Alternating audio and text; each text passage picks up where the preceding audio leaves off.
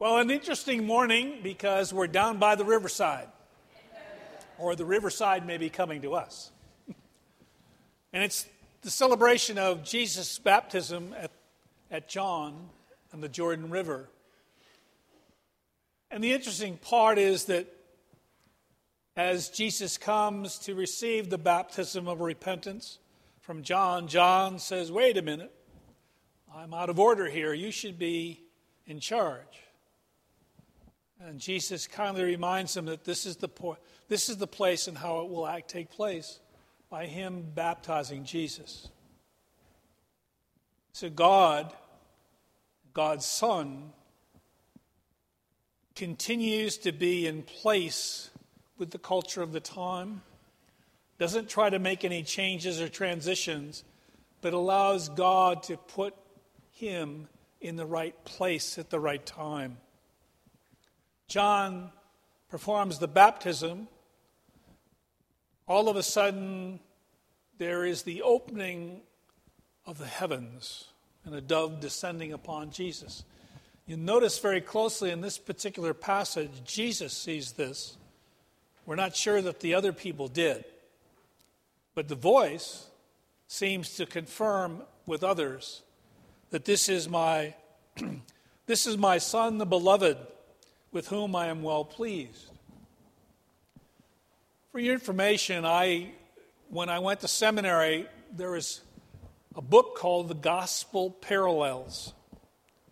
And every student had to purchase this because it was critical to understand the nuances of the Gospels. 3 of the Gospels have similar context. Well, this particular story is different in all 3.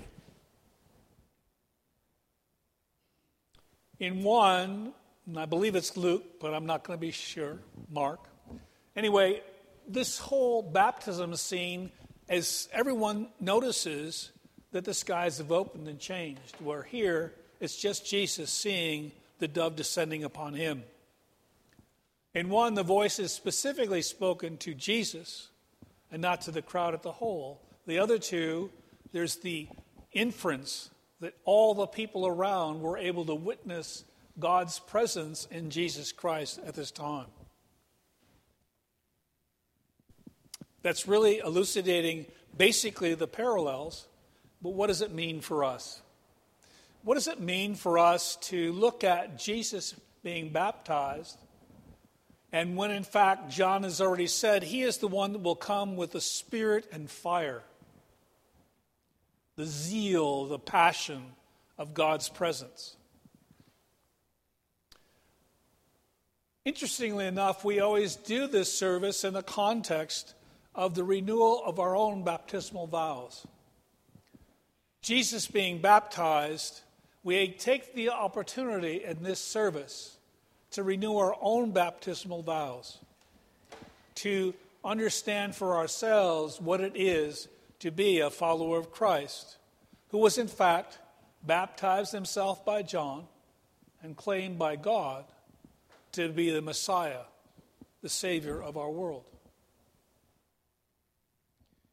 I want to give a little footnote here because many of you may not know this, but on the St. John's website, you can click on the readings and the sermons for the service. You get a page and you'll have the various sermons that you can actually click on and hear one more time. But there's also a section where you can click on to get the lessons for the day.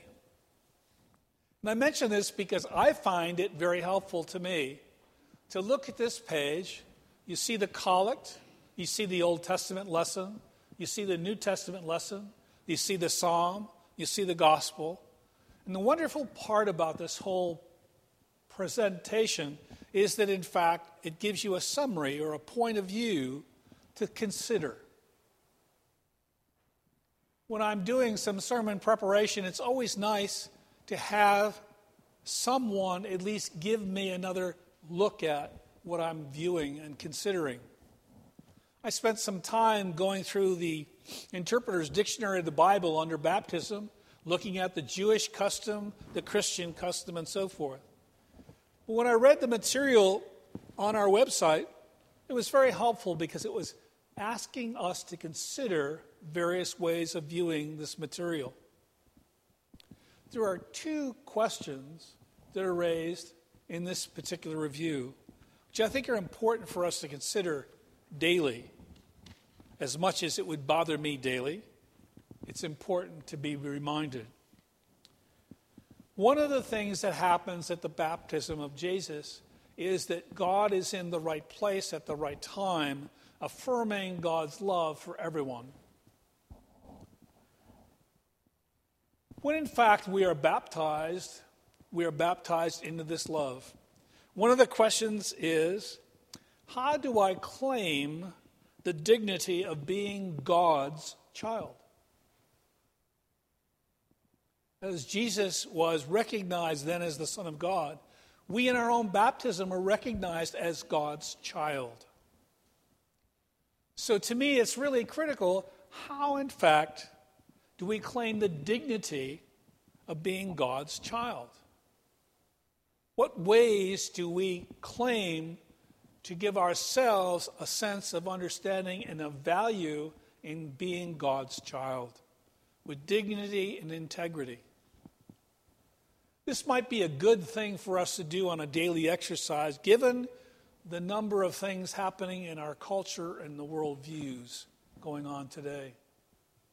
What is the dignity that I can claim about being God's child? It asks us to consider the humility that all of us who are baptized with the same commitment of God's love to us. The second summary review in this selection says, how do I respond to this great gift of love?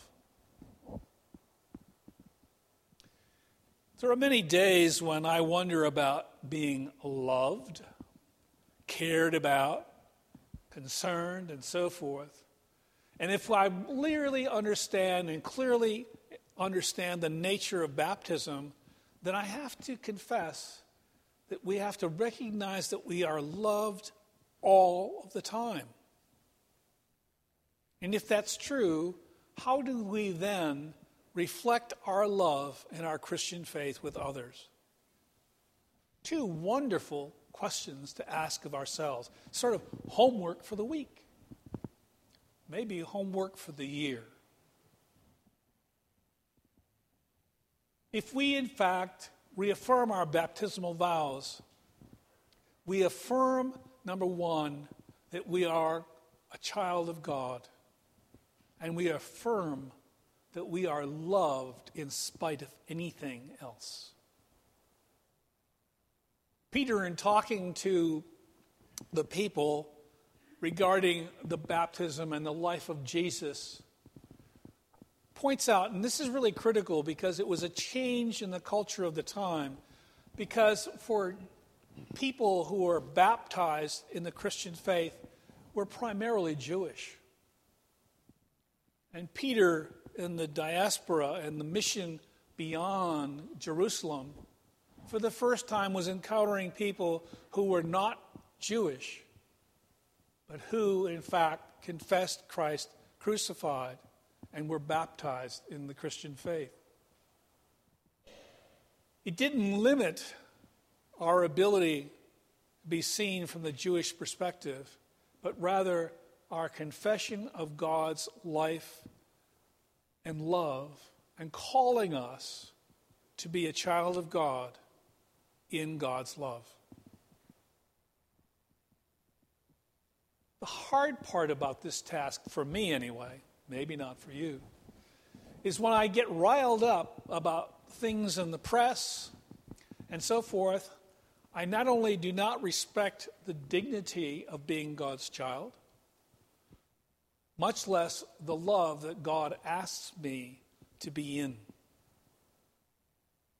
So the challenge of our own baptisms is that daily we need to see the context of our life with dignity as God's child and being loved in spite of all of the other things that go on in our lives. The great lesson of being at the riverside, the baptism of the Jordan, is in fact that God will never separate us from that love. That Jesus' baptism confirms for us the baptism of being Christian and committing ourselves to love all people. Listen to the words as we renew our baptismal covenant today. Hear the words not so much as just verbiage, but again, putting in context the two questions that I've raised from my findings. When you hear the words and say, I will with God's help, spend some time going back through the bulletin or your prayer book and looking at the baptismal vows. Because it is in that renewal that we bring a new light of power, of peace, of hope, and love to a world torn asunder.